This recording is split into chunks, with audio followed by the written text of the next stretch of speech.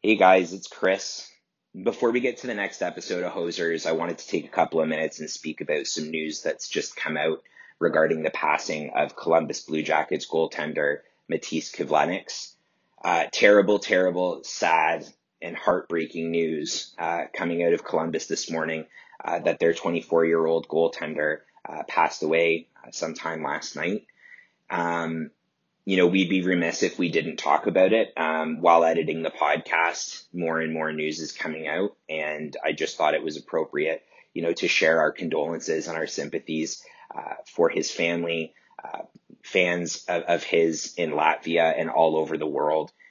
It's tremendously heartbreaking news. And, for a goalie that had a lot of promise, for a person that by all accounts brought a lot to the hockey world and the world at large. It's terrible news. And again, our condolences and sympathies for the Kivlenieks family and the Columbus Blue Jackets. So, take off to the great white north.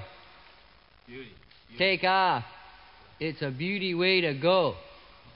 Jeez. Take off, you hosers.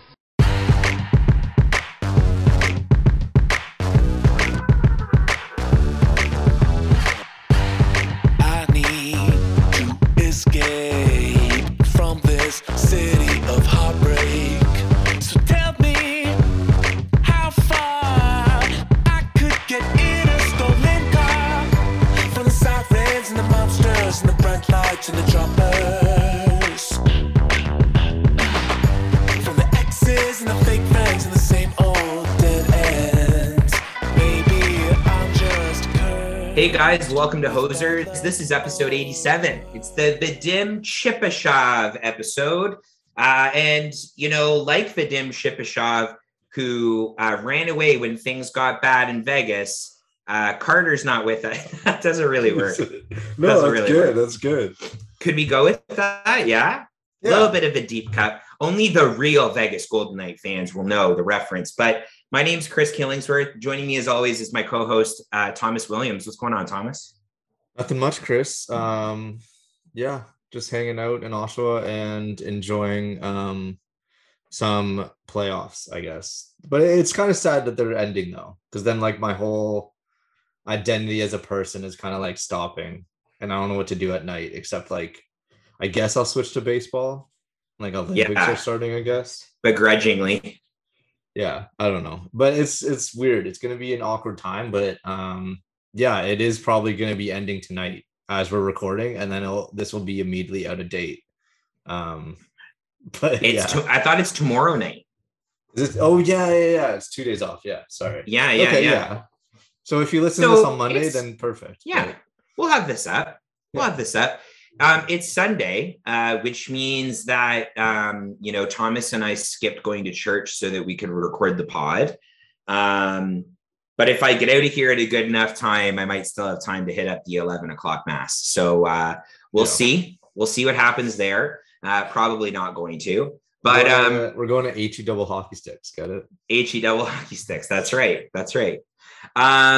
What's new, man? How are things going? Nothing. I was gonna bring something up and now I forget. Oh, I just tweeted about it, but this is a big moment for me, and maybe Carter would appreciate this, but I'm gonna become a chain guy. I got a nice little gold chain. Oh, that's cool. That's not weird. It's just just an identity crisis. As someone that never accessorized, and now I want to. Yeah, I respect that actually. But that's Carter would love that as the fashionista on the podcast, because it's sure as hell not me or Thomas. But yeah, no, I think it's the move, man. I kind of aside from, here's my thing. I think when you get married and you have to start wearing your wedding band, I mean, you don't have to, but you probably should. That's always a weird move, eh? Guys that are married and don't wear their wedding bands. Yeah. And it's not like they're I've got a buddy, my friend Dan, who coaches with Carter and I. He's a firefighter, so he has this band that he wears to hockey and stuff, because it's like it's kind of it's almost like a silicone material that like a lot of people are like police officers or firefighters, you know, those types and of like things. Construction workers too. Yeah, because it won't snag, right? Yeah. But guys that you know are married who don't wear their wedding rings, I mean, no judgment, but you know, I gotta ask the question: are you happy in your marriage? And if you're not, you know, maybe you gotta not be in a marriage. That's my thought. But anyways, when you start wearing a ring all the time, marriage counselor segment. Yes, it is. Yeah. And this episode is brought to you by Killingsworth Marriage Consultants. No, both my parents are divorced. That doesn't really count. I always make the joke to Robin, like, oh, we got to get our first marriage out of the way before we're, you know, in our 30s. I'm 32, so it doesn't really work. But in any case, for me, like the thing that's kind of the most interesting is that when you start wearing jewelry like a wedding band, you start to think, oh, I could wear a bracelet or I could wear a chain. And you're not wearing it right now, or maybe you are. What? No, your necklace. Oh, I ordered it. I haven't got it yet. Love it. Yeah, I had this discussion with one of my younger brothers the other day because he bought this necklace, and I was like, all right, man, like do what makes you happy. But I mean, it's a far cry from you know, when I was in grade 8 and I like loved Ja Rule, like Murder Inc., you know, and I used to wear this like bulldog pendant that I got from Stitches. Was it like Echo? Like no, Exco, not Echo. Sorry, Echo was a rhino. Actually, yo, fun fact, you can get Echo at Walmart now. Oh shit, not international clothiers anymore? No, you're still able to get your Spitfire t-shirts there, but yeah, anyways. Oh my God. That's like that's Oshawa fashion pretty much. I love it. I love it. Yeah, big DC clunky ass shoes. Oh yeah, not like ironically in cool, like but just like actually I got this at Walmart or Zellers from like 12 years ago. Maybe it's just like ultimate comfort that like regular Joes like you and I are never going to be afforded the opportunity to wear those shoes because we can't skateboard. Well, exactly. Like I'm wearing Vans and it's enough. Yeah, I get it, man. I'm a big poser. But do you remember the store? There definitely was one in the Oshawa Center called Randy River. No, actually. Do you remember Randy River? Was it like Northern Getaway? No, not at all. Okay. It was kind of like, I can't really describe it. Those who like get the reference will get the reference. No, I can't even really compare it to anything. Basically, they'd sell kind of like, so think of like Stitches and think of like the men's side of Stitches. Now think if the men's side of Stitches had their own store, that would be Randy River. So it was basically like, you know, kind of baggier jeans in like the late 90s, early 2000s. But then they also had like kind of clever t-shirts. So like, do you know what the Phonics program is? No. Holy fuck. You're such a baby. Yeah. So Phonics was this program in like the 90s that was like to help kids learn how to read.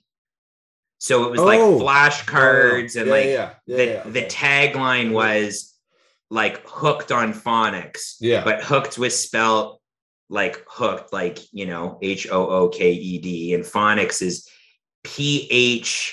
Right? ICS, or might it? I can't remember. Anyways, I had this shirt that my mom bought me, and she listens obviously, so I wonder if she'll remember the shirt. But she bought me this shirt that said "Hooked on Phonics," but it was like HOOKTENFONIX,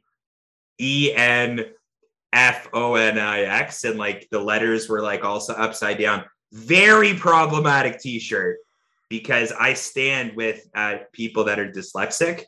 And this is definitely who this shirt was like kind of mocking. Like, anyways, so problematic streetwear is Randy River, I guess is what I'm trying to say. Randy River is like if Blue Notes opened up in like 90s South Oshawa. Dude, honestly, it's closer to Blue Notes probably than it is Stitches, now that I think of it. because Stitches yeah. would sell that, or sorry, what's it called? Blue Notes Note. would sell that type of stuff too. I Yeah. wonder, I don't know. We're not going to go down like the, like, the retail podcast. Yeah. If like, like, okay, it's a spectrum. Rainy River is at one end, Blue Yeah. Notes is in the middle, and Aeropostale is at the other end. Blue no, Notes is like, well, yeah, Aeropostale would be like the higher end. at the other, kind of yeah, thing. at the other end, then Rainy River, and then in the middle is Blue Notes. Yeah. So I'm looking up Wow. Randy River online here. It sounds like a and porn name too. It's yeah, exactly. But it's saying Randy River still exists in the Georgian Mall of up course. the street here, which if it was, I would be the store manager. I'll tell you that for free. But yeah, I just did a quick Google search here, and it, along with some other retailers that have gone into business, such as Jacobs or Zellers. It's a Huffington Post article, very interesting. But anyhow, the type of stuff that these guys would sell is just absolutely fugly. But I don't know how we got here. Doesn't matter. Randy River. Randy swag. River. Speaking of Randy River, the Can't wait for this there's a lot of the Edmonton Oilers are interested in Duncan Keith. Wow. Yo, Randy, honestly, if you look at a photo of Duncan Keith with like kind of the longer hair, he could have been the key holder at Randy River. I'm not joking. Like, yeah, he looks anyways. he looks like an employee at like West 49 in like 2008. You know, Carter was the manager of the West 49 No in Barrie, fucking right? way. No way. Yeah, you knew that story, No, I didn't you? did. Yeah, I don't know if he was the store manager, but course he he was was. definitely the assistant manager. Of course. Yeah, take a look at that guy. He looks like he would be the manager of a West 49. Oh, He's all it is- tatted up. It Good is body. so funny. Like, yeah, it's just funny that the characters that work at like a Van store, West 49, or like any American listeners would be like PacSun. Like, Yeah. or Zoomies. Zoomies is like more Gen Z, whatever. Yeah, like West 49. My youngest brother, Sam, was a key holder at Zoomies while he was in school. And yeah, they sold some like kind of normal stuff. Yeah. I don't know. I would say they're like a higher end West 49. Yeah, like West 49 would be where like, I don't know, like kids that are on scooters would shop. And then Zoomies is like you're starting out skating or something. Like, I actually worked at a West 49 for 2 pay cycles.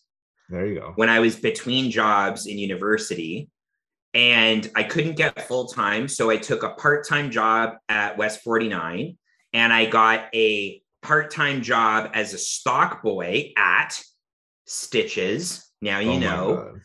And then I left both of them when I dropped out of university to go back to Rogers. That's the story. Now you know this. Now you're fully caught up. I feel like working, like people go down different paths, and sometimes it's like different, but like it's almost like a sorting hat of like, are you working retail in high school or are you working in the food industry? 1,000%. It's just like a different, 1,000%. like a fork in the road that you all like. Some people jump in between. Like my little sister worked at Starbucks before I did, and then switched, and then she worked at like Banana Republic sometimes and stuff. But love that. The Holy Trinity. Banana Republic, Gap, Old Navy. Yeah. That's my shit. Yeah. Man, what a good time. Just this high school jobs. It's so good. But yo, do we want to talk about the Duncan Keith thing? Because that's actually crazy. Let's pivot here a little bit. So it's basically, if you haven't heard, Duncan Keith, reported by Friedman. I love just like this time of year where like you'd never expect like tweets at all, and then like it's just out of nowhere, and then just like a waterfall of stories come out now. Yeah, especially the like, last couple of weeks. Yeah, and like in Minnesota, the Eriksson and now Kaprizov and stuff. But anyways, sticking with Duncan Keith, if you don't know, reported by Friedman the other day, Duncan Keith wants to move out of Chicago and play closer to home, and he's from Winnipeg, but he has a place in Penticton, I believe. Yeah. So that's in BC. So he's like thinking of Pacific Northwest or Western Canada. That was what he specifically said. And then Rick Dollywall, Vancouver media personnel, and like honestly the one person that's like tweeting a lot of Canucks inside info or whatever, said that the Canucks like didn't even know. Like that's just like Duncan said he wanted to go to Western Canada, and then he like, yeah, but not Vancouver, please. Like, fuck no. Yeah, because Jim Benning hasn't set up the voicemail on his Motorola Razr. So, like, let's assume that Stan Bowman made some calls. There's no way it's going to be like the mailbox that you have. We know that like, I think you have that. You don't have your voicemail set up. Oh, no. Or it's Carter that doesn't. Recently. One of you guys, doesn't matter. Anyways, it is weird though, right? Like Duncan Keith, what do you think? Hall of Famer? Like he's got to be a Hall of Famer based on what we've seen. No, I don't think Okay, listen, he was a top 5 defenseman for probably 10 years, and he has fallen off a cliff the last couple of years. Yeah, maybe it's just recency bias for me. That's like soured him. But he's just like played a lot on teams that were good. Right. So I guess that makes, I don't know. It's it's hard. It's tricky too, because the narrative has kind of been the same around Duncan Keith all these years. Like, he's got a good cap hit, and he has leadership, and he's won 3 cups, and all of those things are fine and dandy. The thing that's crazy to me is that they talk about like how he took a haircut to stay with Chicago. The contract that he is currently on, which I think has maybe 2 years left on it, is a 13-year contract. So we're talking about an average annual value of whatever it is, 5.5, right? Yeah. But that's still like a $70 million contract that just happens to be that old, right? Like, it's just this ancient contract. Now, for me, all this conversation about, Chicago's going to send him to Edmonton, and Edmonton's going to trade Caleb Jones, and Caleb is going to want to play with Seth and vice versa. So Seth Jones is going to get up in Chicago. I don't know. It seems crazy to me that would happen, but they would need to move a defenseman, and cap space to try and make a deal like Seth Jones work anyways. Yeah. What are your thoughts? Like it's totally plausible. But I think so. This is more so coming from Duncan because he wants out. Because it's not the team wanting to move on from the last 2 years. He is not a good defenseman anymore. I was honestly surprised. So I wrote a little thing for Yahoo about this, and like I was honestly surprised that he kept his minutes. Like he was still playing like 23 minutes a night last season. Like that's fucked. Like I don't know if he's gonna get better the like less he plays, like if he's behind Nurse, and that's what like a lot of Oilers people are saying, like, oh, he'll get so much better if he plays like second pairing or even like third pairing with like PK specialty or something, or I don't know, like, but he's just not as mobile as he was. And like I don't know, like maybe sure, and it'd be nice to have that experience in the room, but it's also like, how much do you pay for that? Like how much do you like give up for that? Like you still have to pay that guy's contract, and you just signed Nugent Hopkins to a massive extension, and like it's still a lot for a guy. And if you're paying prospects and picks like I think Chicago wants, because there's still value in Keith around the league, then I don't know. But like from Edmonton's point of view, like if you're moving on from Jones in that trade, then I don't think it makes sense, because Jones will be better literally just next season, like than Keith. Like he's already better, and he's going to be better for longer. So like it doesn't, and like as much as like that family just fucking sucks, like just their like alt-right fucking bullshit, but there it is. Yeah, sorry. But like it's interesting. I don't know. Like, I get it. Ken Holland wants fucking like experience, but also you could get that somewhere else, and you could just get better. It's really not even the blue line that's the matter either. Like, Oh, for Edmonton, you For mean? Edmonton, yeah. Yeah. Like, I think you just need depth forwards, and you have enough. Like, if you just make the right decisions and right trades, then it'll kind of get fixed. Yeah. Well, the issue here is that, like, if Seth Jones goes to Chicago, let's just say, like, for me, he immediately becomes their best defenseman. So, like, I don't know if you've looked at the defensive pairings in Chicago recently. Yeah, it fucking sucks. It's just really bad. Like, I like Riley Stillman, Connor Murphy, a little bit over the hill, not crazy about him. Ian Mitchell's going to be a great defenseman someday. Nikita Zadorov is a big defenseman. That's really all I got to say about that. You know what I mean? So it's interesting to me that we're kind of in this place, but by that same token, I don't know, like, is there another landing spot that makes sense? I feel like Vancouver doesn't really make sense. No. If he were to go to, sorry. Maybe he goes to Calgary. Like, what if Giordano gets picked up? Yeah. So, you know what I mean? Dhaliwal also mentioned, because there's a longer conversation, and it was basically like, he said that it's a foregone conclusion, and like most people are already saying that, yeah, like he's going to Edmonton, because like, yeah, it would be like interesting if he went to Seattle, in a trade, especially, like, see if I don't know what that would do for Seattle other than experience, kind of just same with Edmonton. Yeah, but yeah, like that would be a kind of a bad 2-year contract to get under, as like right off the hop. If like Chicago wants to pay them to take Duncan Keith in an expansion draft and kind of have like I don't know if he has a no move clause, but yeah, like if it's a expansion draft thing, then sure, like give me a first and I'll take Keith off your hands. Yeah, but I don't think that's going to happen, and I think Calgary was also out of the loop, similar to Vancouver. What I was thinking about is that there's also reports out of Vancouver that Nate Schmidt wants out of Vancouver. Yeah, I saw that. Yeah. So if Vancouver, like, if it's a swap, then I don't see how it's better for Vancouver, for either team. Yeah. Because Schmidt's not played well since being in Vancouver. Yeah. So it's a different kind of thing, and he has a really big,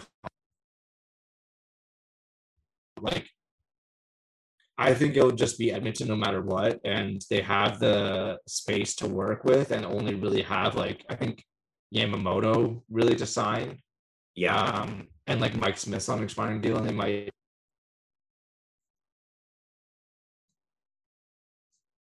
You're gonna see, like, hell, maybe you'll see his points go up, and people will be like, "Yeah, we told you so." But it's like, it's the difference between like not playing with McDavid and playing with McDavid.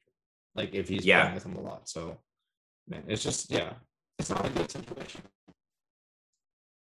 Yeah, it's a lot for sure. I don't know if you know this, but you just kind of sounded like Megatron when you spoke, a little robotic sounding. I still got the gist of what you were saying, but I hope the listeners understand that we are an Autobots podcast. In case there were any doubts. Is that better? That's way better. Yes. Okay. Sometimes my mic fucks up. I'll probably have to edit that out. Yeah, whatever. All good. But yeah, it'll be interesting to see what happens there. Absolutely. Another kind of interesting thing that we should talk about, obviously, is the Stanley Cup Finals potentially ending tomorrow. Yeah, I guess. It's probably important we speak about it. Now, I know we missed a week and a bit, shocker, that we haven't recorded. So we didn't get to talk about the Golden Knights losing out to Montreal. Did you have any thoughts on that series? I know it's been a little while now, but thought it might be worth it to talk about it. Not really. Like, it was interesting that obviously that Montreal won. I think they would have had a more difficult time with Colorado. But yeah, like, I don't know. Like, it was basically just like goaltending mixed with some luck, but also like Montreal was able to stave off some of their offense and use their strategy effectively. But as soon as it hit the Cup final, kind of just all disappeared. And I think Tampa just took advantage of either fatigue or really like just their offensive depth, because Vegas doesn't really have a lot of that beyond the like even the first line. Yeah. So it's tough to see like maybe I don't know. I don't know what Vegas could have done different other than like completely change in the middle of the series. But Yeah. I'm glad that it happened because I don't like Vegas and we don't like Vegas. Nope. Um, Hate them. But honestly, as soon as they take the cup final, it's kind of like very like content with whatever would happen. Like Tampa's whatever, but it's I don't know. I feel like it was inevitable that Tampa was going to win again. No.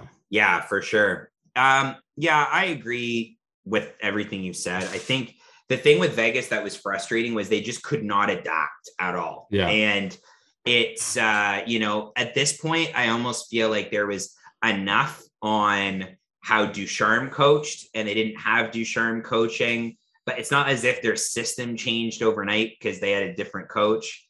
And I just don't think that they had the change agility to change quick enough. I think their center depth is a big problem, huge problem. Yeah.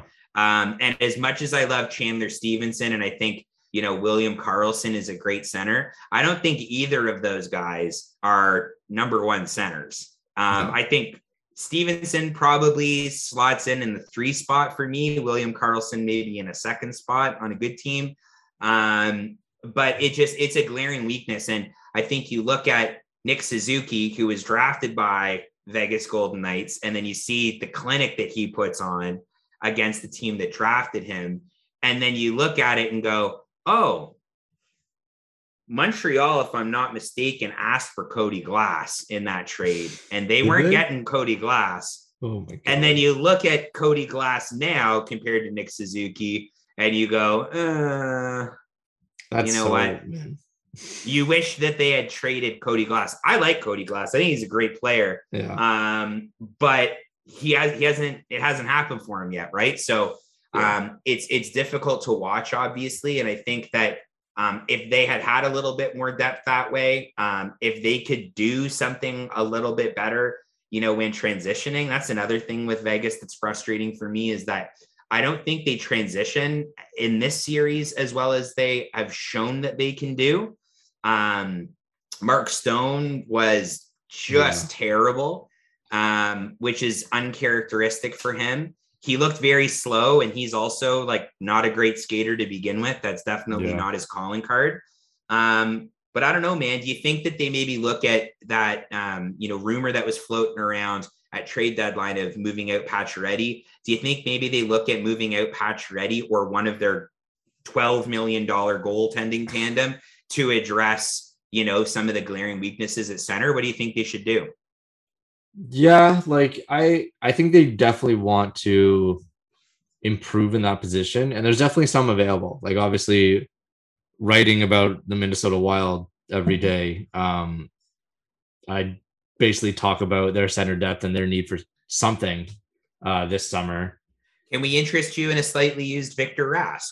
Oh my God. Perhaps. Yeah, there you go. No, but there's like, I was going to say Kuznetsov, and then I was like, oh fuck, like their experience of disgruntled Russians isn't very pleasant, as we already said off the top of this episode.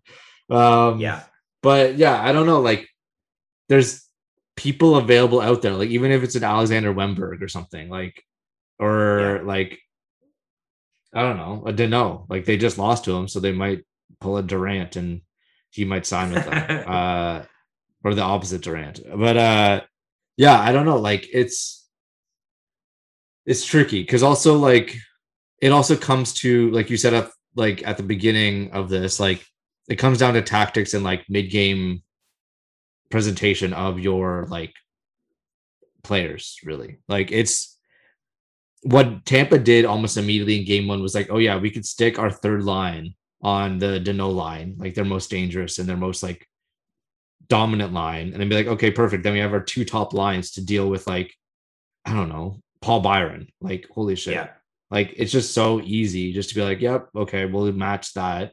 And then we'll win, like, and then we'll completely dominate for 3 games now. Like it's just like it's just so simple, and it's just like maybe it's Peter Bois, like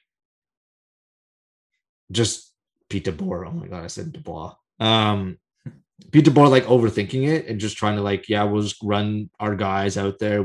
I trust them all, and just overthinking that and over like hyping their own players. But I don't know, it just seems like it was so obvious out there that like Montreal offensively is one line and then they're just like good system wise the rest of the way. Yeah. Yeah, absolutely. I think, I don't know. It's exciting that the Golden Knights have gotten to this place where they can reflect on their successes over the last several years and, you know, feel good about how far they've gone. It'll be interesting to see what method Seattle has, and we're under 3 weeks away from the expansion draft, which will be really interesting. I know I'm really excited and looking forward to it. What about the Tampa and Islanders series? We didn't really touch on that a whole hell of a lot. Did you have any thoughts on that one? Yeah, I think it was closer than a lot of people were like, than obviously the Tampa Montreal one. Yeah. I think it was kind of like a conclusion after the kind of the semifinals have been figured out.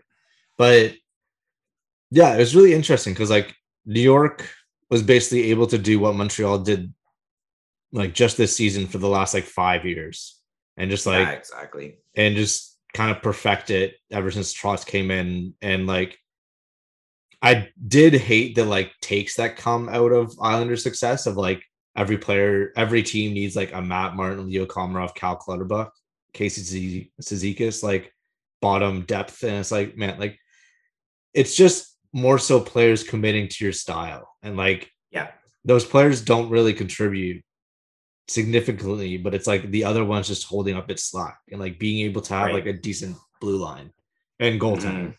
But yeah, I don't know. Like I think by the end of it, I don't think the Islanders are going anywhere. Although they're kind of fucked cap wise because they still have some guys to sign. But I think that they could just easily like replace any player with like any replacement level player and then have them play the season of their careers.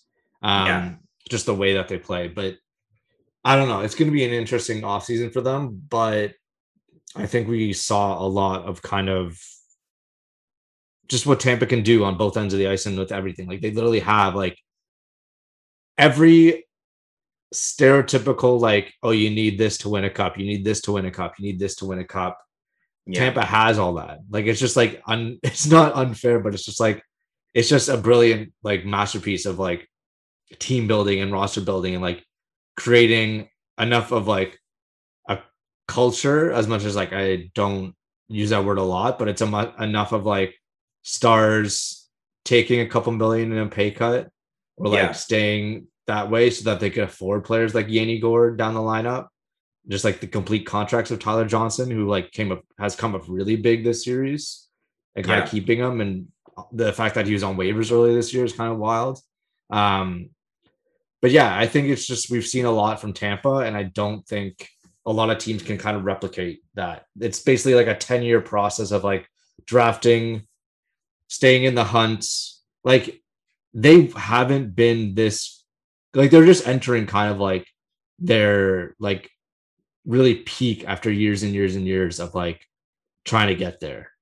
Right. No, you know what I'm saying? Like it's a long process of a team, and teams can't just be like, we're just going to do the Tampa model. Cause then that means like a decade of time given into drafting and development and just like scouting your ass off of like just prospects that will eventually pay off. Like I remember the old joke was like seeing a player play so well at World Juniors, and then it's like, oh, of course it's a Lightning prospect.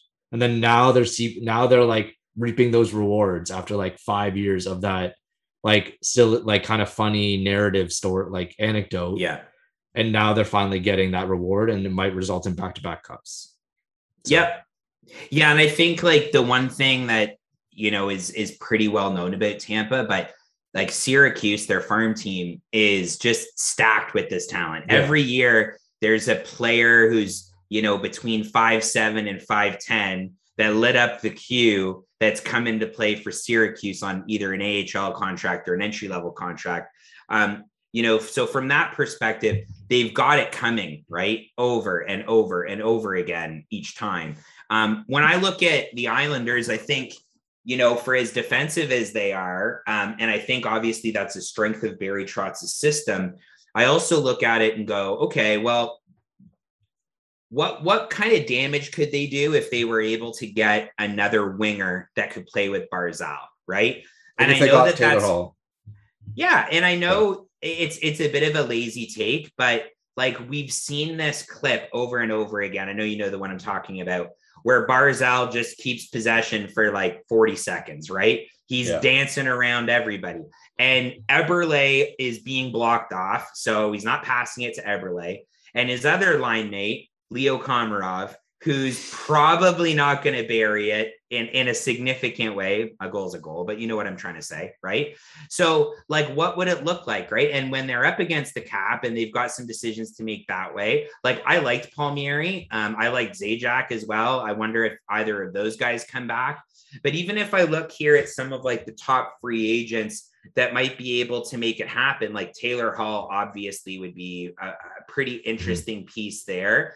You and I were joking around about Thomas Tatar yesterday. He's got a bit of a goal scoring touch. I don't know what's going to necessarily happen there. Brandon Saad might be interesting. Mikhail Granlund. Yeah. I don't know. What do you think? Did any of those jump off? I think they need to get someone, but it all depends. Oh man, I don't have the fucking cap in front of me. But let me see this shit. Here, let me throw another name out to you that I think could be interesting. Let me throw out this name to you. Mike Hoffman. No. I know he scores goals, but he literally he's not able to create his own space. Like he knows exactly where he needs to be to score a goal. Yeah. But he doesn't drive play enough that he can effectively score them, he's basically become a power play specialist with that extra space. He can't have that space on his own. Create the space. Yeah. So holy fuck, I didn't know that those three players that I mentioned, I know Cizikas is a free agent, but I didn't know Matt Martin. I forgot that he re-upped with them also, because I thought that was ending. I thought he was still on his deal from the Leafs. The 4-year deal. Yeah. 3-year deal. Yeah. And then Komarov still has a year left. Cal Clutterbuck still has a year left. It's also, it hurts signing guys like Josh Bailey, who's good, but you literally never hear of him to a $5 million deal. It's just little things that just hurt you a little bit. And it's good to have those players, but it's also it also sucks when you're paying them a lot. Can I play a little bit of Lamorello's advocate? Because he used to be the GM of the Devils. Oh my God. Anyways, let's keep it moving here. Okay, so if we believe so strongly that the Islanders have this great system that they can kind of plug and play different guys up and down the lineup, right? Is it reasonable to assume that you might become a bit more defensively responsible if you were playing a system that was conducive to that? And by that, I mean, does a guy like Hoffman become a little bit more defensively responsible? Because I don't know if you remember Jordan Eberle on the Edmonton Oilers, but woof, defensively was not an attribute of his. I don't think of Jordan Eberle and go, oh yeah, two-way guy, right? He is a bit more so now, but I don't know, maybe they need a bit of a reclamation project, right?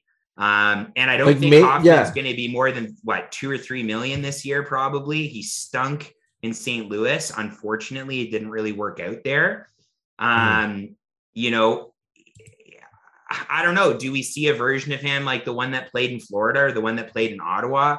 You know what I mean? I don't necessarily feel like he's a player that exactly what you're going to get, but I don't know. I'm just spitballing here. Some ideas that might work to help drive a little bit more goal scoring on that club. Yeah. Okay. Let me look at his numbers. If Pajot ever played with Hoffman. Oh yeah. I didn't even think of that. In Ottawa. What years did they overlap? Fuck. I don't know. Let me look it up. I guessed 2015 to 2008 or 18. Does that make sense? Well, yeah, he's been there for 3 years. Peugeot, he left in last year. Yeah, Hoffman was on the Dude. Senators full time in 2014. Okay. And this is a guy that's, He and left you in know what? 2018. Okay. I'm looking at his numbers in St. Louis. They're not awful. They're actually quite a bit better than I thought they were. He still put up 17 Okay. goals. They're like empty goals though. Like it's still No, like I know. it's very like empty calorie points. Like he was so bad defensively.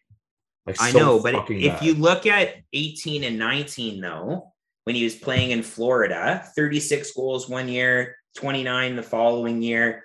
Like this guy's putting up 20 goals in his sleep, basically. I get what you're saying. I think Sorry, he's go ahead. really good in Florida. Like Yeah. I don't know. It's just he just looks different. I don't know. Like I am seeing now. Maybe it was just St. Louis being so fucking shit, but like he did have a positive like shot share at even strength. Yeah.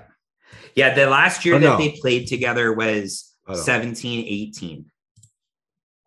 Oh no, sorry, not even strength. It was all so he's very good. He was very good on the power play. He had a 44% shot attempt share Yeah. at even strength. So it's not very good in St. Louis, but he's basically been like a 50% guy his whole career. But anyways, yeah, like I think he'd be worth it as like a league minimum guy. Like why the fuck Yeah. not? Especially when you're paying so many guys. But it's also hard when like those gambles don't work out. And it's like, okay, what do I do now? Like, because you're so tight. Like, if they could afford into that next round of players, like that next level, kind of like what they did with Eberle, and being able to like get him and just be like, just that little extra like 4 or 5 million guy, then that'd be great. But it's hard to say. Like, let me just look here. Like, if you could get, I don't know, like a Jaden Schwartz. For like, I think he'll honestly get a pay raise, and he was making 5.3. Like he might get 6. Fuck. It depends with the Tyler flat cap, Bozak too. like get a Bozak for like 2 years. He's 35. Holy shit. Yeah, I don't know, man. Holy shit. It's interesting.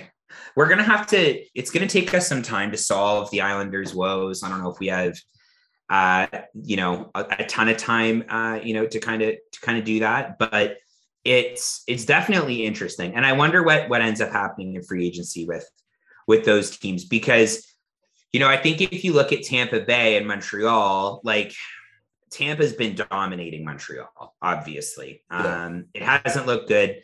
The defense hasn't looked good. I don't know if we said this at the beginning of the pod, but the reason that Carter's not here is because he's putting all of his power and magical Habs energy into them winning the game tomorrow. So he's in Montreal right now. Now you know. But he's busy tailgating and being depressed. It's a sad time. You can see him there. Look for the tattooed guy moping around in a Patrick Waugh jersey, and that's him. But yeah, it's definitely weird. I will say that the narratives and the absolute hot takery that's about to happen if the Habs get swept is going to be like, the North sucked. No, it didn't. The North actually did suck. Well, it was kind of a weird year. The divisions were kind of fucked. Like, the hot takes are going to be ridiculous. As someone who wants one of my best friends to feel the joy of seeing his team win the Stanley Cup, and I do, I also feel like if they get swept, it almost, there are going to be some like reasonable fans that are like, yeah, you know what? Like we did the best that we could. And, maybe it's about all the friends we make along the way, swear to God, you know what I mean? Like that type of stuff.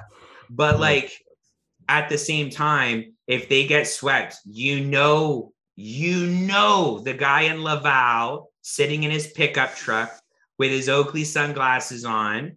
You're talking about Grant McKegg? Yeah, I'm talking about Grant McKegg. Yeah. You know, the hot taker is going to be like, it didn't matter. Carey Price choked. This, that, the other thing, blah, blah, blah, blah. Actually, no, it wouldn't be Grant because he's too much of a pot. Like, oh my God, he had the funniest fucking tweet. Sorry, go ahead and I'll fucking look this up. But you get where I'm coming from, right? Like, it's so weird. Like, just that, you know, they've had this success. Tampa Bay was a favorite to win the cup, and they just haven't looked good. Tampa figured them out in like game 1. And you know, it's strange from that perspective. But what have your thoughts been so far as you're watching it here? Yeah, like I said earlier, like Tampa, I think is just kind of just being able to be really fucking good. Like, I don't know what else to say. Like, there's nothing too much to take away from it. Be like, yeah, they're good. Like, the better team. Like, finally, it's kind of just this like realization of like, yeah, if you build a good team, like they're just going to be good kind of thing. Like, it's as random as hockey is and as random as the playoffs are, because you can't really, like, the better team wins like maybe 60% of the time in playoffs. Yeah. Like, honestly, like better team on paper, then like, yeah, like at the end of the day, sometimes it's just like good to see, be like, yep, that team deserved to win. Like, as much as like Colorado, like I think it was Colorado, Tampa, we'd have a lot more to talk about of being like, who's going to be the kind of, is Colorado becoming the next Tampa, that they're going to be so competitive? But like, I don't know. Like, I think it's just nice to see like just this like kind of acceptance and being like, yep, a regular result, other than like teams just getting swept out of nowhere, or like teams losing a 3-1 lead and shit. But like, it's just kind of calming to see like a normal thing happen. And it's kind of like symbolic at the end of as our pandemic fucking year ends, 2 years. Yeah. Whatever. I don't know. It sounds weird, but like, I almost feel like I was so much more excited when Pittsburgh went back to back than I am with Tampa going back to back. Yeah. I mean, the cap, you know, shit aside, and obviously that's a narrative that is a real thing. And I get that people are frustrated, but like, you know, be frustrated with the NHL. Don't be frustrated with Breeze Block. He's just playing, you know, by the rules as they're laid out for him. But like, if you think about this team, this is like the perfect playoff team. When you look at the depth, like, okay, so let me ask you this question.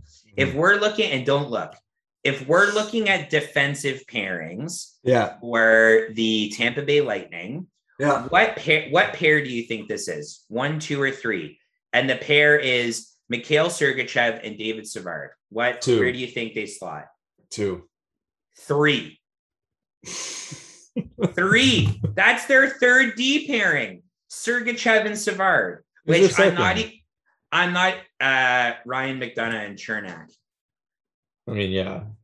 Okay, like, I'm not even going to look at all the teams in the league, but without looking, I would guess that a defensive pair of Savard and Sergachev would be the number 1 defensive pairing on more than half of the teams in the league, including the Maple Leafs. Yeah.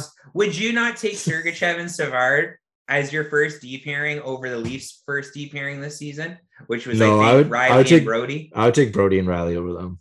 Okay. Anyways, that's fine. No. I get what you're saying. And like, as I'm saying it, I'm like, I kind of like that pairing too. Yeah. But like, it's crazy, right? Like, this is a team that on their third line, Gaudreau, Gordon, Coleman, and obviously like those two dudes, Gaudreau and Coleman, are going to get paid this summer. Yeah. Like, that is probably better than at least 10 teams in the NHL's top first line.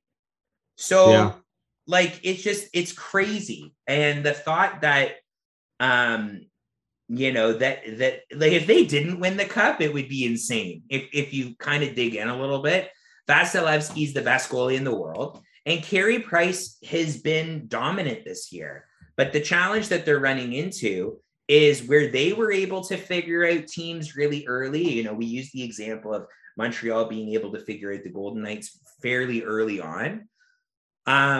we're seeing a scenario where they can't figure out the teams that they're playing against. And that is disparaging for them. And that's why they're getting smoked in this series. Yeah. I think it was just inevitability. Like, it's just a matter of fact that like Tampa has been really good. So it just comes down to that. And I loved, like I said earlier, like I loved the Habs when they beat Vegas. But now it's just like acceptance of just be like, yep, time to move on to the like, it was fun while it lasted kind of thing. And like, again, like you said, like the fucking hot takes are insane right now. Like, did you see the tweet that I sent you from Garrett McKegg? Yeah. What's weird about that tweet? Well, fucking, so he said, so this is the tweet for everyone. I read it, but I'm curious as to what parts got you so worked up. It looks like the Habs are going to end the season with the second best hockey team in the world. That isn't true. Second best goalie in the world. That isn't true. The best 21-year-old center. So that's very specific. Yeah. And I think like literally he only has like Gabe Velarde and what's another 21? I forget.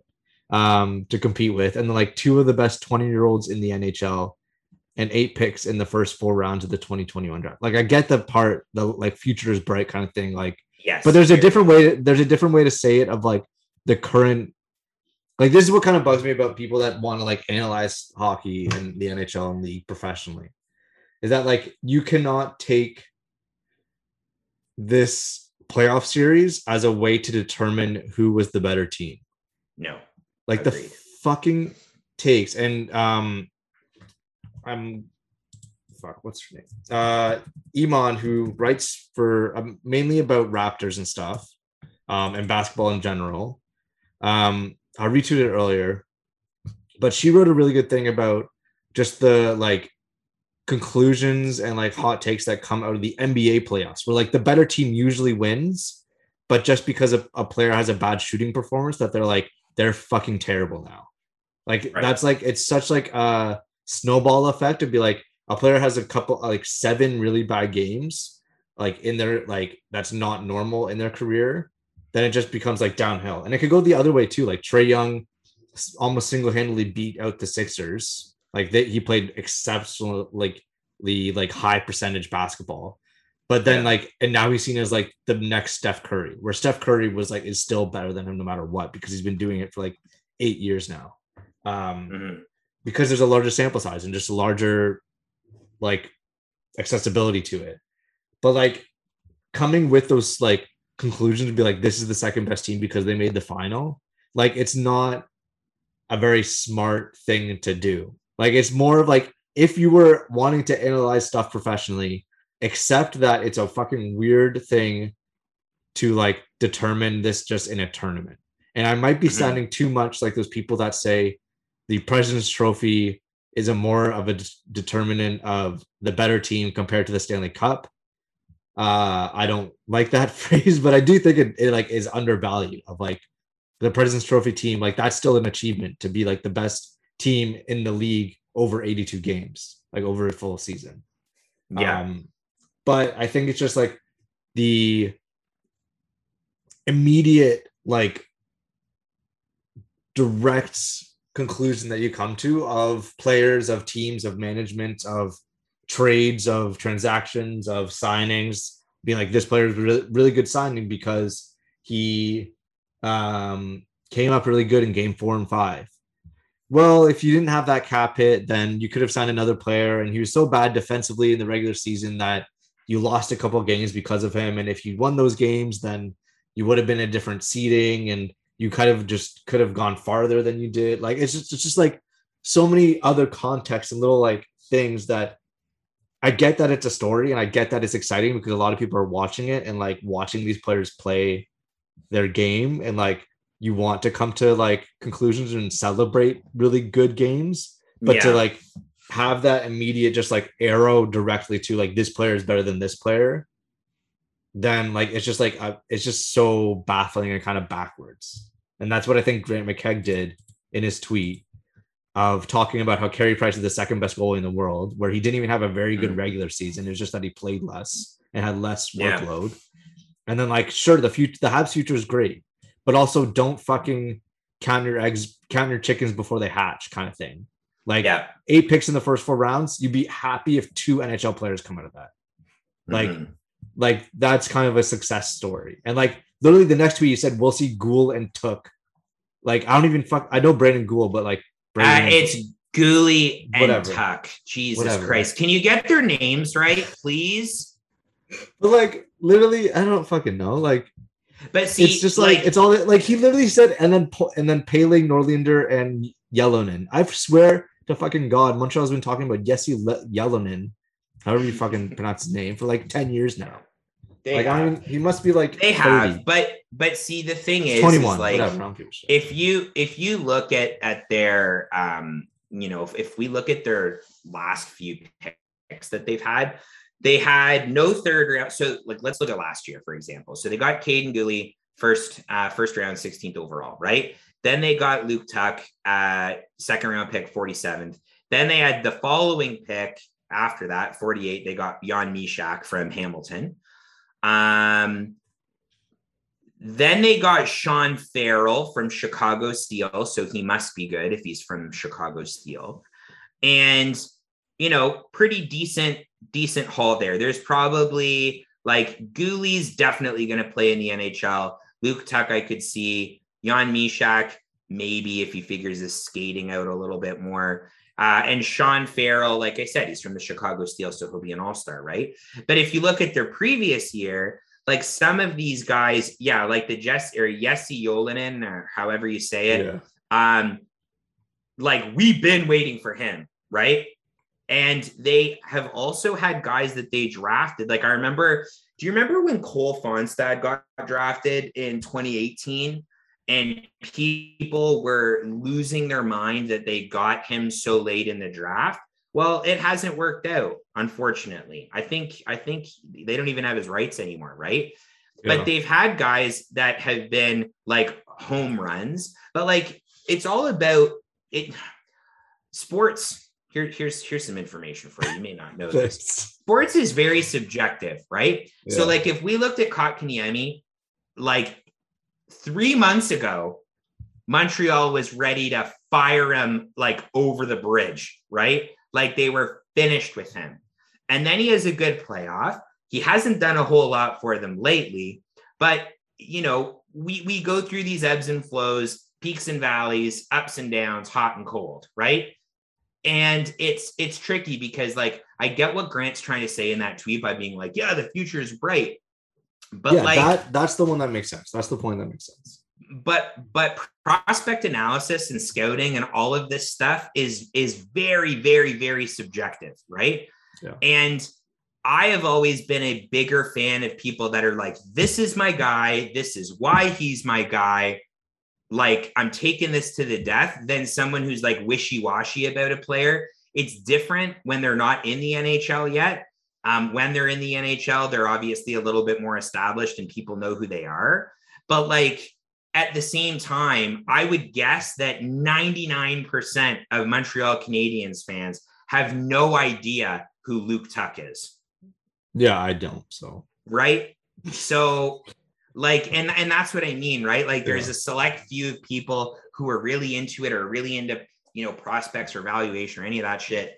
That are like, they know who these players are. They can speak to strengths and weaknesses, but like, I love your analogy. Like you cannot count your chickens before they hatch because a lot of them don't make it to the NHL and a lot of them might carve out a great AHL career, or they might make a great career playing in the German league for all we know. Right.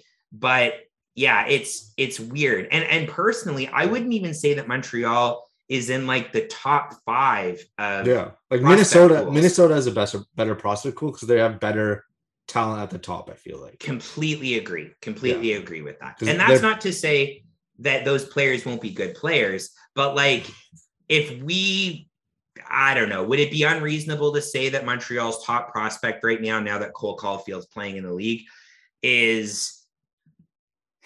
I don't even know who it would be. It would probably be Caden Gouli. And even there, Caden Gouli's probably going to be playing like he's going to be a really good number 4 or a number 3 on a team. Like, he's not a top pairing defenseman. So, like, anyways, it doesn't matter. We don't need to like get into the you know, itsy bitsy stuff of it. It's just listen, Montreal fans, if you don't win, you don't win. You probably weren't going to win against Tampa Bay. Literally, you beat everybody else, but you weren't going to beat Tampa Bay, unfortunately. It's not, I know it's hard to like get this kind of feeling and like just acceptance while you're in the middle of it. And maybe this is a conversation for like late August. Oh. Yeah, Carter to have it in late August, but like you were considered like a 20% chance of winning the series against the Leafs. Like your first round, you could have been swept and people would have been like, yeah, okay. Like you could have not won a game, and so far you've won 12. Yeah. So take that and kind of just like, I don't know, you might look back on it and just be like, it's almost like it's so the only championship run other than like soccer, and that is different a little bit because I'm not there like physically, but it's almost like the 2015 Jays, where it's like you kind of look back on it and be like, wow, what a team. Like that was such a cool team, and like a team of a core that was like heralded around the league. And it was a good run, and it kind of sucked that it finished the way it did. But at the end of it, like it was still kind of memorable, and I had a great time. Like, and they didn't even make the final. They didn't make the World Series. Like, it's just like that. Just take it as it is. Like, there was zero expectation coming into the season. Like, I doubt anyone had. Any Habs fan was like, yeah, we're gonna make it to the Stanley Cup final this year. Other unless like they're Grant McKegg, Jack Todd. But yeah, like I don't know. It's fine. Just chill. Yeah, I think I completely. I think. Sorry. Yeah, you've been building that up. Yeah, I ended my sentence early. No, you're good. I just think it's like insane that people just can't be happy with like what it is. Yeah. Like if the Leafs were in the finals, I'd be doing backflips. Like I'd be psyched. It'd be great. But also like, you'd be saying like that they deserve to be there.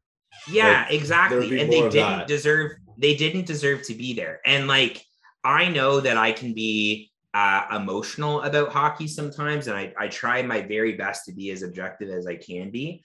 And I've understood. And I think this is really important that people need to understand is you need to understand what your biases are and understand that for you to watch hockey and get like upset and all those things, those are all human feelings. But like, I know there is a population of Leafs Twitter right now. I'm not going to name names, but there's, yeah, you'd love that, wouldn't you? So totally offside, this absolute no.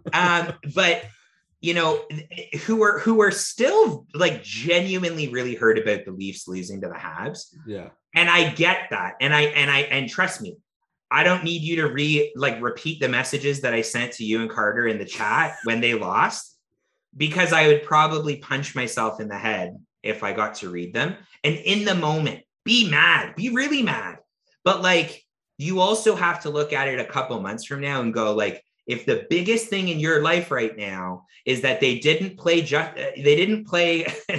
Spezza higher in the lineup, like, you know, I just like, I want you to like go for a walk, basically, right? Like it's this type of stuff that like is crazy to me. And the people like, I saw on Twitter the other day, people tweeting at Angela Price, like Carey Price's wife, be like, your fucking husband can't save shit, motherfucker. Right. And I'm just thinking like, what, you think that he's about to walk in their condo tonight? She's like, and she's going to be like, are you fucking serious, Carey? You couldn't go short side there? Are you fucking serious? Like, come on, get a fucking grip. Like imagine if in their Price in the Price family home that they have a speaker hooked up to their Instagram replies. Yeah. It plays it out loud every time you send one. Yeah. Absolutely. Yeah. Like, listen, I don't like, I'm not going to get into the politics of this because I know people are all over the place on this, but recently there was a Toronto police officer that was killed in the line of duty this past week, right? however you feel about it, it's sad. It's someone lost their life, someone lost their father, someone lost their brother, whatever the circumstances, it's sad.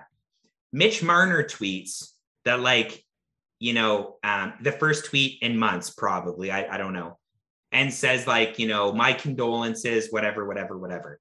If you look at the first like 15 replies to that tweet, it's like, oh, no. Oh, I wish you cared more about scoring on the power play than you do about this. And it's like, you guys are fucked. Yeah. Go for a walk. Why are you acting like this? This is outrageous. Right. And I don't know, like, far be it for me to tell you how to live your life and for you to do with your fandom. But like, that is some psychopathic behavior. And if we see that stuff for Carey Price or Nick Suzuki or Cole Caulfield, I don't expect the younger guys to really get it. It's Kotkaniemi that usually kind of gets the brunt of it, unfortunately. You're a psychopath. Yeah. You need to go outside, you need to go for a walk, drink from a water fountain. Maybe don't drink from a water fountain. Get your vaccines. Yeah. But I don't know. Am I alone in this, Thomas, or do you share how absolutely insane all of this is? Yeah, it's just fucked because, like, it's been a thing in a while, and not to always be the general sports guy that I've already literally brought up like comparisons in sports already like twice or three times this episode. But this happens a lot in soccer, and a lot of it's racially driven. Kind of like black players just get more abuse online and racist stuff thrown at them. Yeah. And it happens in the NHL too. And we've seen already this Ethan Bear stuff that happened once Edmonton got swept. But yeah, it's just unfortunate. Like, you just need to take a second and like fucking chill. Like, honestly, like, it's a game after everything. I don't know. You could just like, it's a gray area of like takes and feelings, and like you could be like enraged in the moment, like you were once the Leafs got like killed in the first round, but like you could just and then like take a breather, like just like you could realize, be like, okay, that's sports, like shit happens, like eventually maybe it'll happen in the Leafs' favor, and like in like 20 years when Matthews is like Joe Thornton's age and fucking doing random shit on like the Leafs still after winning a couple cups in Arizona, then he'll come back and then maybe the Leafs will be the team that comes back against like the Seattle Kraken or some shit. Like, I don't know, like it's just like shit happens, and that's kind of just the thing of sports, and like 1 year and one season is just one season. And it is funny that literally like yesterday they made history about having the longest Stanley Cup drought in NHL history. So we're talking about that, but it's sports. It's all of that.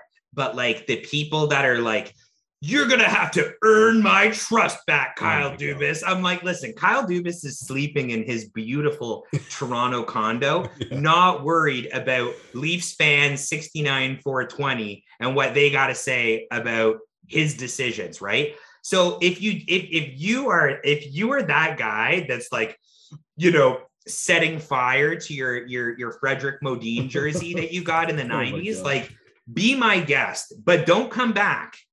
Don't come back. Be a Seattle Kraken fan. Cheer for a different team. All of this stuff. Because you know, and I know, that the Leafs are going to sign somebody. Like, let's say, for example, Hyman doesn't come back. They get another top six winger. I know he's going to be your Twitter profile picture. I know you're going to do this deep-seated analysis about why this player fits in with Marner's and Matthews so well. Like, pick a side. But don't be a piece of shit online. Yeah. That's it. That's all I got to say about that.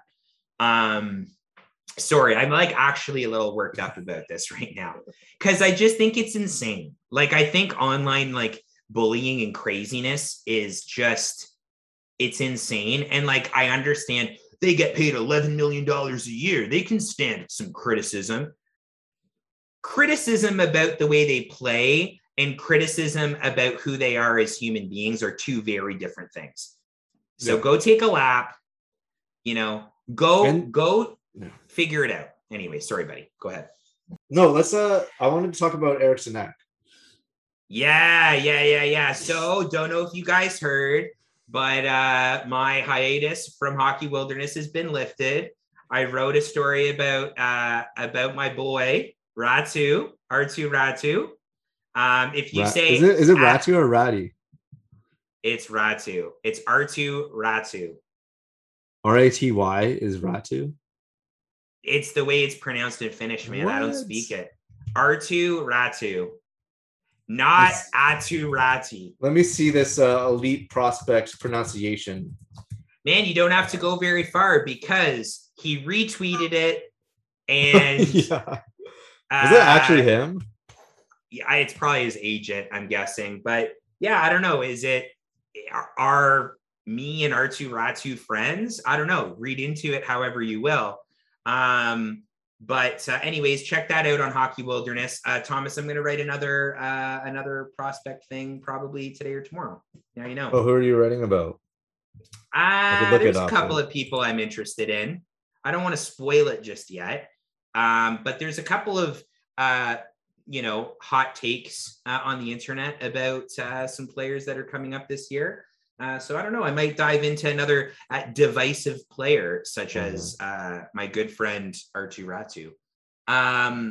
But yeah, let's talk about Eriksson Ek's extension. And also, I want to give this the right, love here. But let's start with this. Do you think because of the flat cap, we're going to see more long-term extensions up to 8 years long with a lower average annual value? Because of the flat cap, because I think we've seen both Eriksson Ek and Nugent Hopkins, two guys who both have two last names with a hyphen in between. Eriksson Ek doesn't have a hyphen. That's just your opinion. You don't know that for sure. No, let's hear what your thoughts are, buddy. Yeah, it's a great contract. Like he has become one of the best defensive centers, defensive forwards in the NHL. So you kind of pay for that already. And then his offense kind of exploded at the right time. He scored 19 goals this season, his career high. So it might be banking too much on the offense, but I think he is a very good middle six center no matter what. And you kind of have to pay for that. So yeah, and I think with the 8-year extension thing, I forget who I saw reported it, or kind of dove deeper. Maybe it's Pierre LeBrun, honestly. But because all the financial shit goes over my head and CBA stuff and contract stuff, but their base salaries are indicative more towards them of for change in escrow. I don't fucking know. But basically it's saying they signed longer deals, they changed their base salary and bonus structure, that it's more beneficial for them depending on what is going with the league CBA at that time. Yeah. So yeah, I think we might be able to see that in longer deals, and maybe it won't be 8-year extensions or 7-year free agency deals, but it'll be players that usually get just a 1-year league min deal, maybe get a 2-year or something, or kind of opt for that longer security. Because even if they get bought out later when the flat cap's gone, then they still get their money.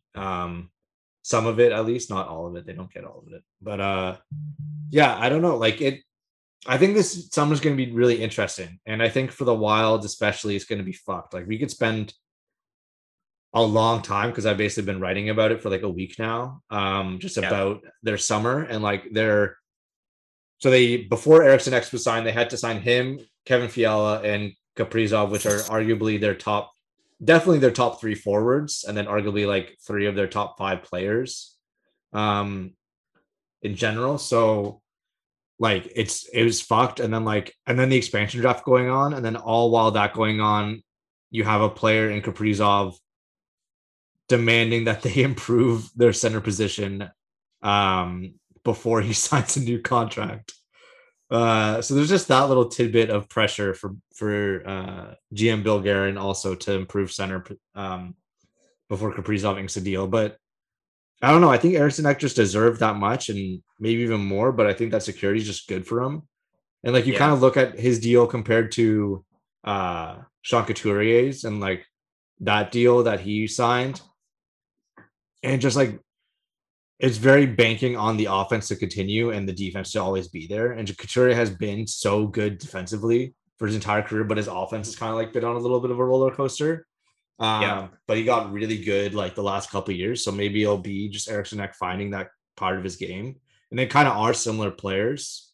Eriksson Ek's a little bit smaller, but still it's a very similar style. So I think it's just a good kind of a solid one to get out of the way first and kind of be like, okay, that's sorted. And then they could focus on Fiala and Kaprizov. And if those players need shorter term deals because they don't really see that going really well for like a larger cap hit, then sure. But, and I wrote this about on hockeywilderness.com in a little article. But if Matt Dumba is taken or traded away taken by Seattle in the expansion draft, so is exposed, or if he's traded away before then and not a lot of salaries coming back, then maybe you'll see Fiala and Kaprizov pony up for a longer term deal because there's more cap available.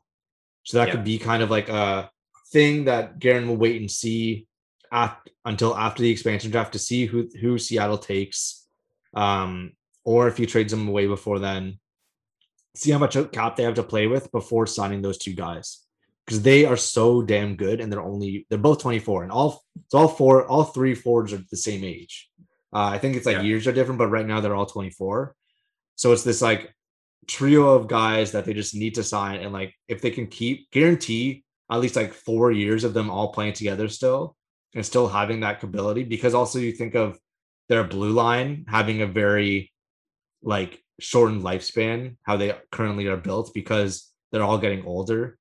You really only have 3 or 4 years left to play within those players. So if you kind of see it that way, then they kind of just keep everyone together. And if they can do that, then that's a win no matter what. Even if Kaprizov has to like get walked right to free agency, or do you just buy one UFA year and he's 28 by the time he's UFA?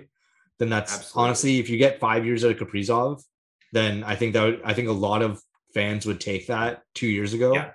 And he still goes down as probably one of the best players for the Wild probably ever, right? Even at that point, right?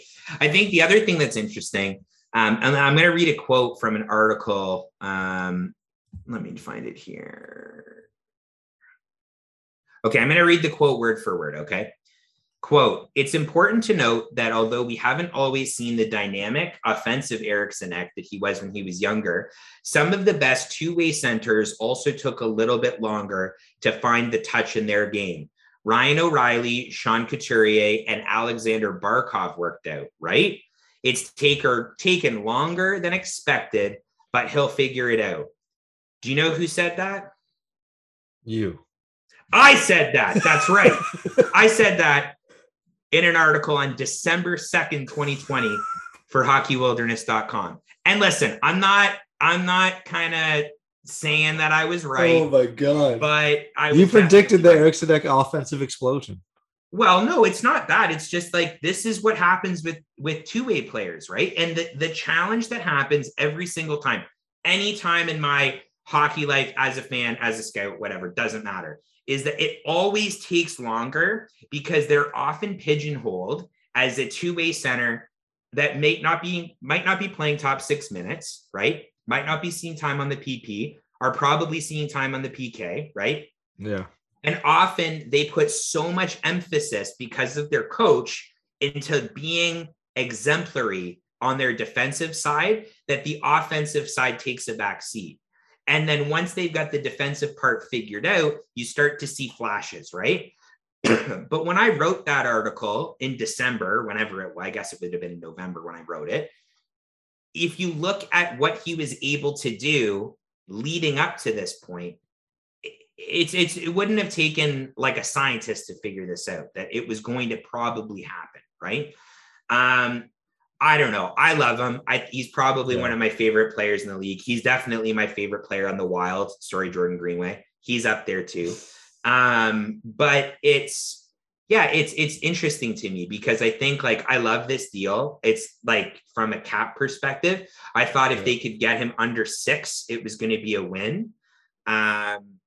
It'll be interesting to see what plays out. Now, what I don't know about the contract structure, and I don't know if you've already said it and I just wasn't paying attention, but a lot of these contracts, it'll be interesting because they want to have long-term contracts so that they can lower the AAV.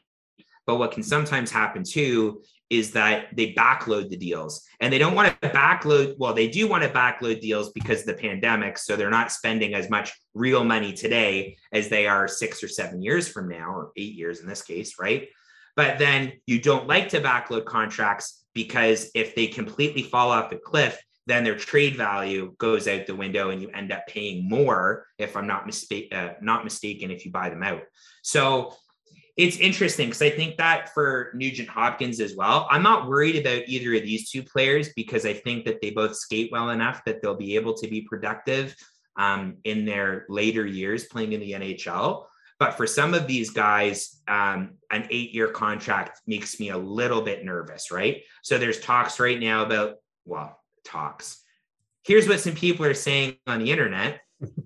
What if the Leafs are able to sign Hyman to a $3 million AAV for 8 years? And I'm like, yo, Hyman's going to be, that can't happen. That can't happen. That can't happen. That can't happen. I love Zach Hyman, but I wouldn't say skating is a strength of his to begin with. Not to mention what his skating is going to look like when he's 35. That's he's already banged up already. Like he that's what I mean. This season.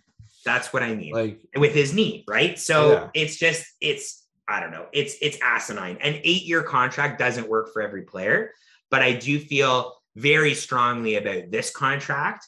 The Ryan Nugent Hopkins one, I probably like it 6 years better than 8 years. Yeah. But you do what you got to do in a flat cap to pay your players, right? So yeah, and like Eriksson Ek is still so young. Like the contract's expiring when he's 32. Right. Like it's so many players are still effective when they're 32. Like right. Jason Spezza is 37, going to be 38. Like holy shit! Like right. Like it's just like, and so with the base salary, he's getting paid $3 million, then $6 million, then $9 million, 7.5, 6, 4, 5, 3. So those are the 2 years, the 9 and 7.5 that I think those 2 years are getting changed with escrow or whatever.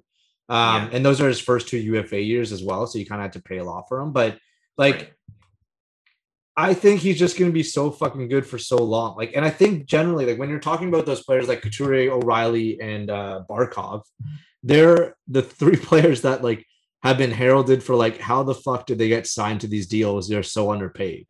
Like, it's just like a matter of fact that defense is so cheap in NHL, like just in general. Like you don't have to pay a lot for it, and it might help you win a lot of fucking hockey games. So like that might be the way to go. And like you could always see players getting better offensively, but their defensive game usually stays the same. You won't see Eriksson Ek change defensively that much over the span of this contract.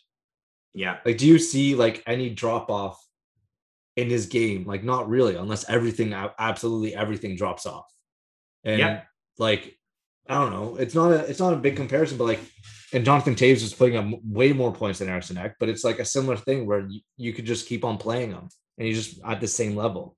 Yeah. So I think it's just a perfect deal for right now, and it kind of gives some stability and at least some like comfort in like the Wild's future with Kaprizov and Fiala still up. Yeah, I don't know. It's going to be a really good deal, I feel like, and it's just the first thing that Guerin has to do this summer, and it's kind of figured out now. So at least you got one of them right. So what I will say is I never read the comments on things I write because like, I don't want to like feel bad or whatever. I don't put myself through that. But if you look at the comments to that article, there's a lot of hilarious comments. He will never be an offensive player. Like he's 100-foot player. Like just fantastic. I love our readers, but some of you guys need to have some faith in Jeek. All right.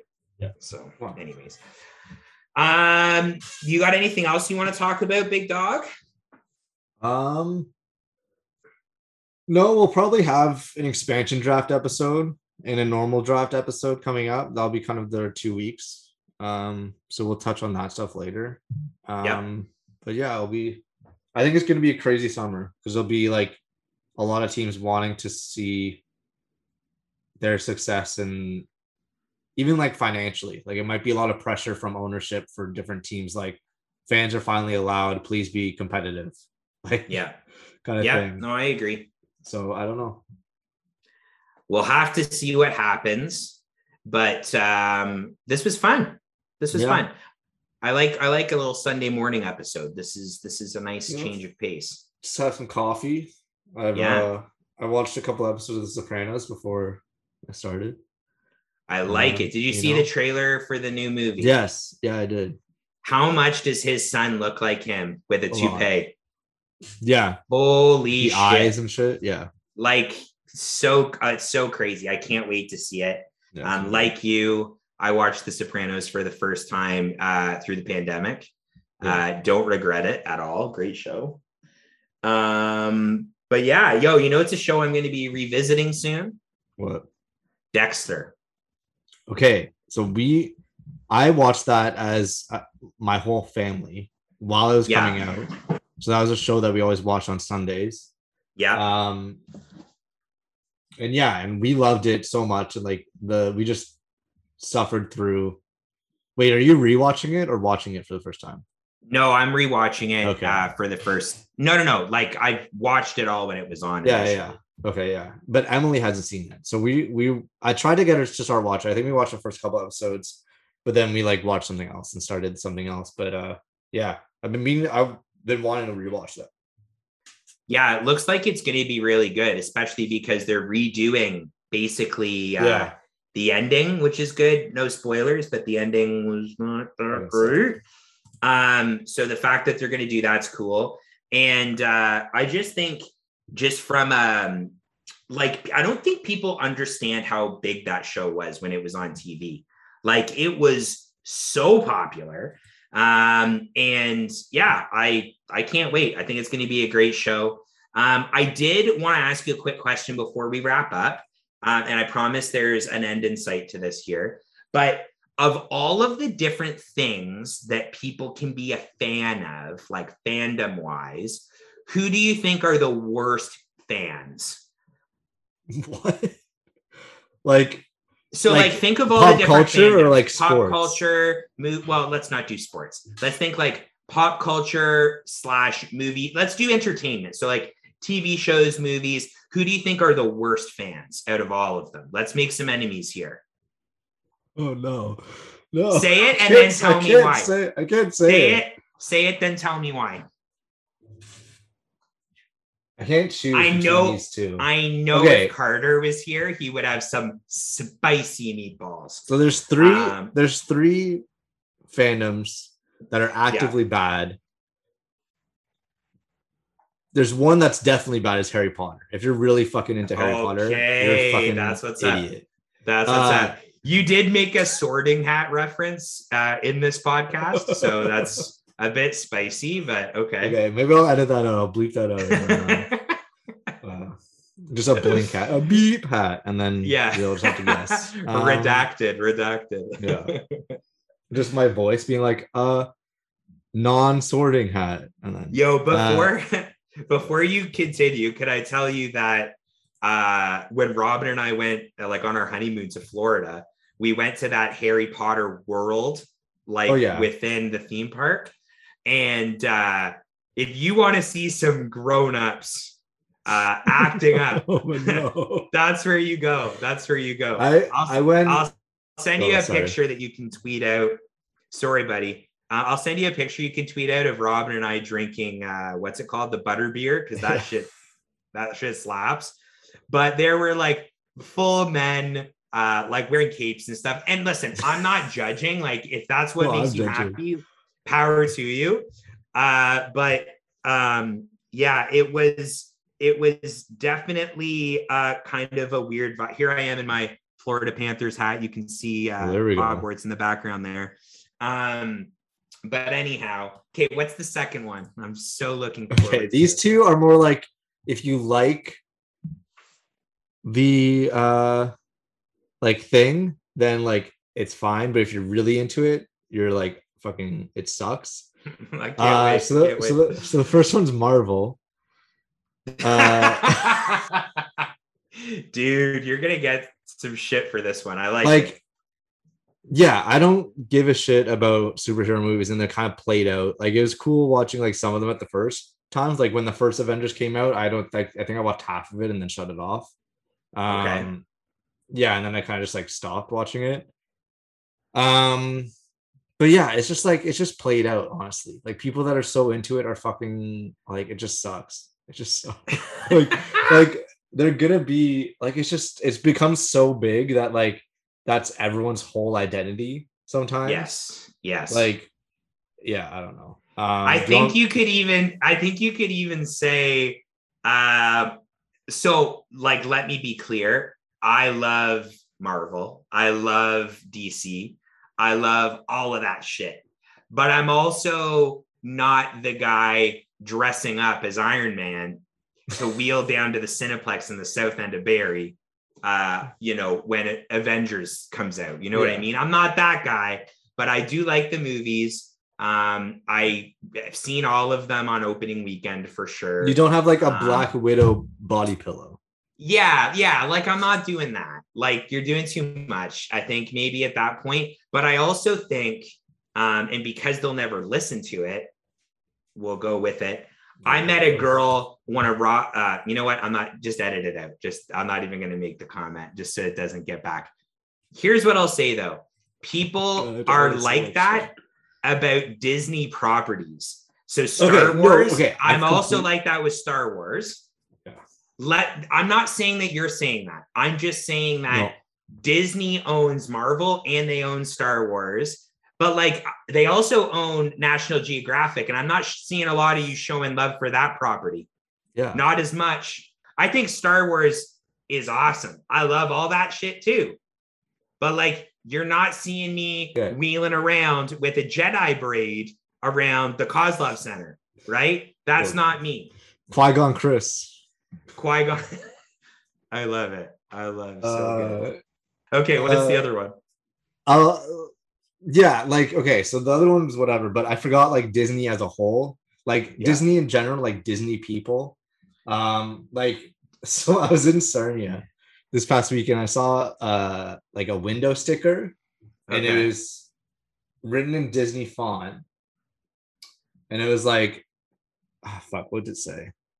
D's nuts? It was like, no, it was like all I need is my Starbucks and my Disney. And it was like Disney font and a Starbucks. It was like so fucking bad.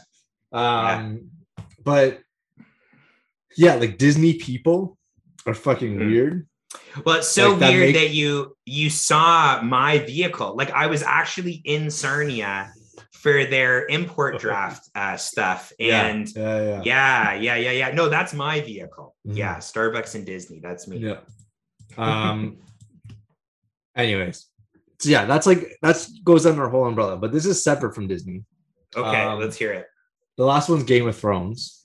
If you're really fucking into it, yes. Like calling like Hillary Clinton like Khaleesi and shit. Okay, yeah, like, that's weird. That's yeah, like getting really fucking into it. Like Emily and I started watching it during the pandemic, and I think we're like in the middle of season 3. Okay. This is like we should watch this because it's like it's been so talked about, and it's more so like just catching up with pop culture kind of thing. Yep.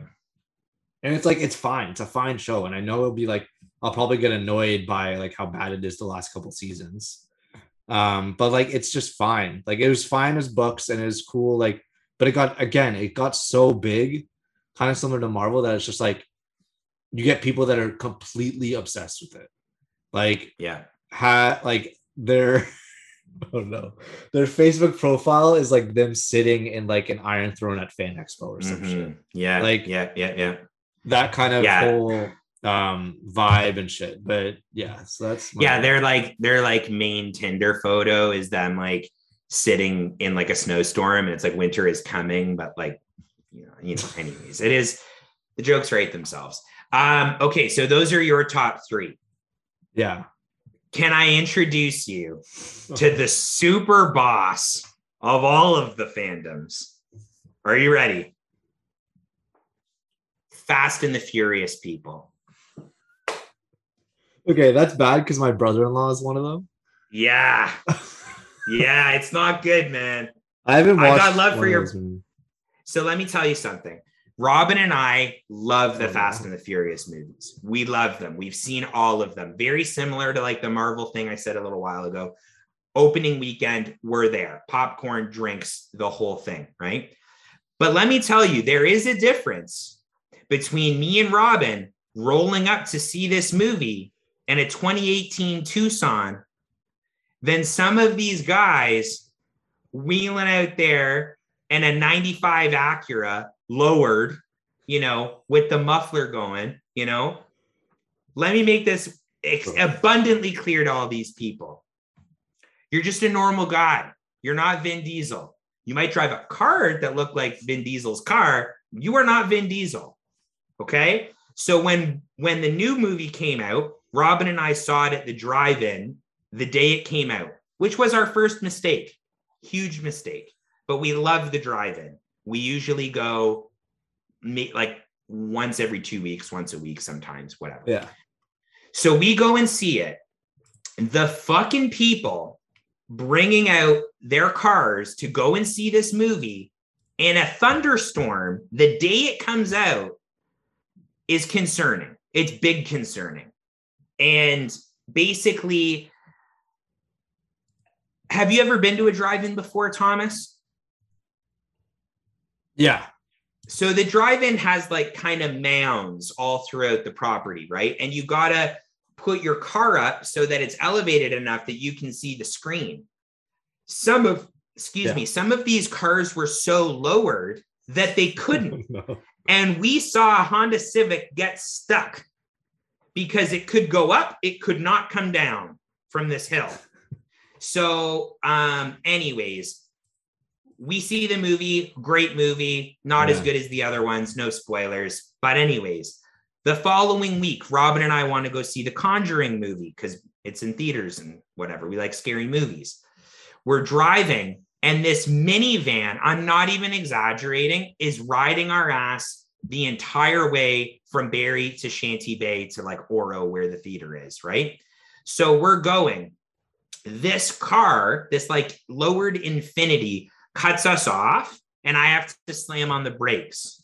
The minivan behind me is going so fast that they almost rear-ended us.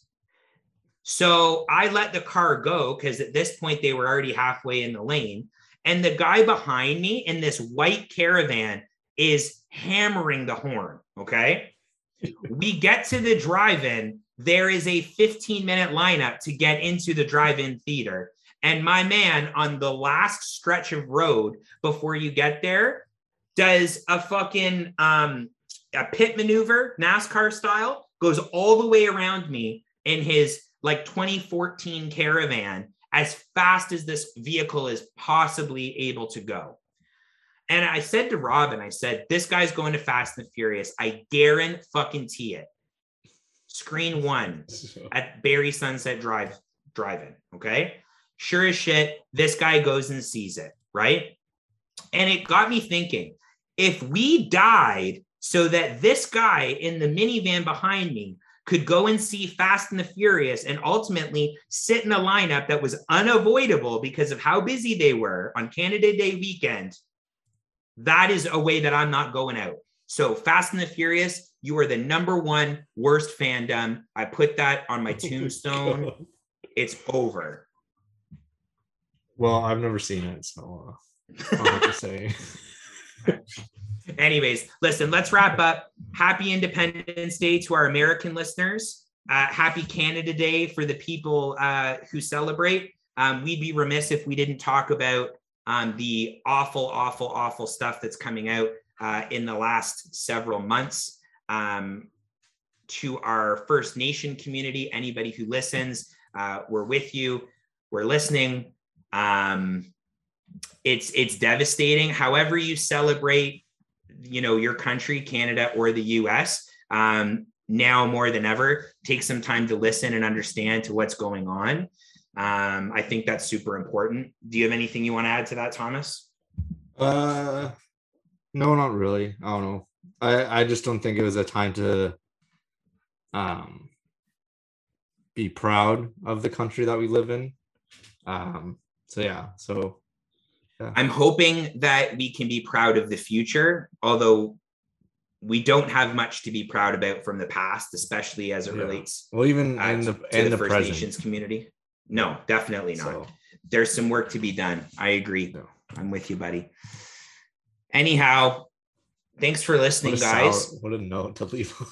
Well, no, but it's not. It's just we gotta acknowledge it, right? Yeah, exactly. Our fucking podcast is called Hosers. Right. It would be short-sighted of us to not mention it. And it's important that the conversations happen. So, here's the thing. 2 white guys on a podcast talking about it aren't going to make the impact, but we will listen. And we will certainly do our best to amplify voices of people who need to be heard. But that's really all I have to say about that as far as that goes. Yeah. But anyways, Carter, if you're listening to this, I hope you're safe. You need to be home this week. I'm worried that you're off the wagon. You're eating, our vegan prince is eating Montreal smoked meat sandwiches and ripping poutine, all up and down. He's supposed to bring us a couple bagels back. So nothing better. So. Anyways, buddy, good chatting with you. Yeah, we'll talk soon. I can't wait to see the photos of Chris on top of an overturned cop car, just like just tarps off, just swinging around like. And here's the thing you'd never know. Are we talking about a potential riot that could happen if Tampa Bay wins? Or are we talking about the next installment of Fast and the Furious? You'd never know. Yeah. You'd never know. Yeah. So Carter Lupel, we love him. And the Lupels that are with him. That's a troop. Yeah. That's a troop. Yeah. Fast and Furious. What are you talking about? Carter in bed or something? Or Ew. Okay. Let's leave it at that. That's filthy. What are you talking about? I love it. Okay. Fast and Furious. What are you talking about? I don't fucking know. Okay. All right. And you can listen to the podcast on Apple Podcasts, Spotify, Google Play, SoundCloud. You can follow me on Twitter and Instagram if you're interested in that kind of thing, at Killer Puck. Thomas, what about you? If you're listening to this podcast right now, until the very end, I want you to, because I will eventually tweet this link out, to reply to the tweet with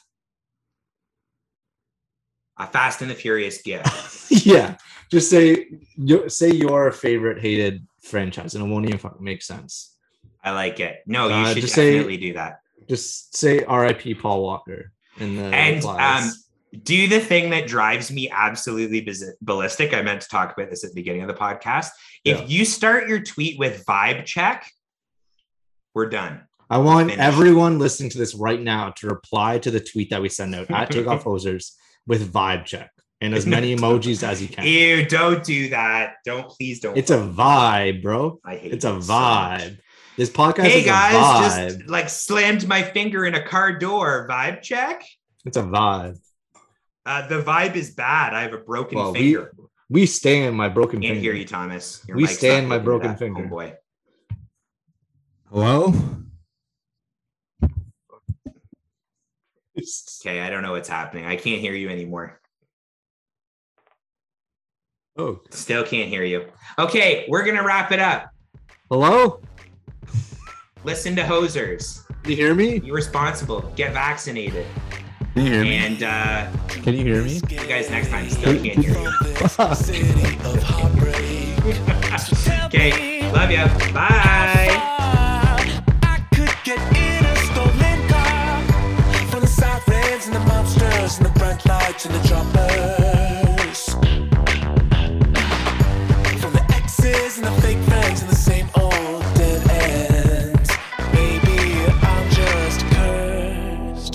bad luck.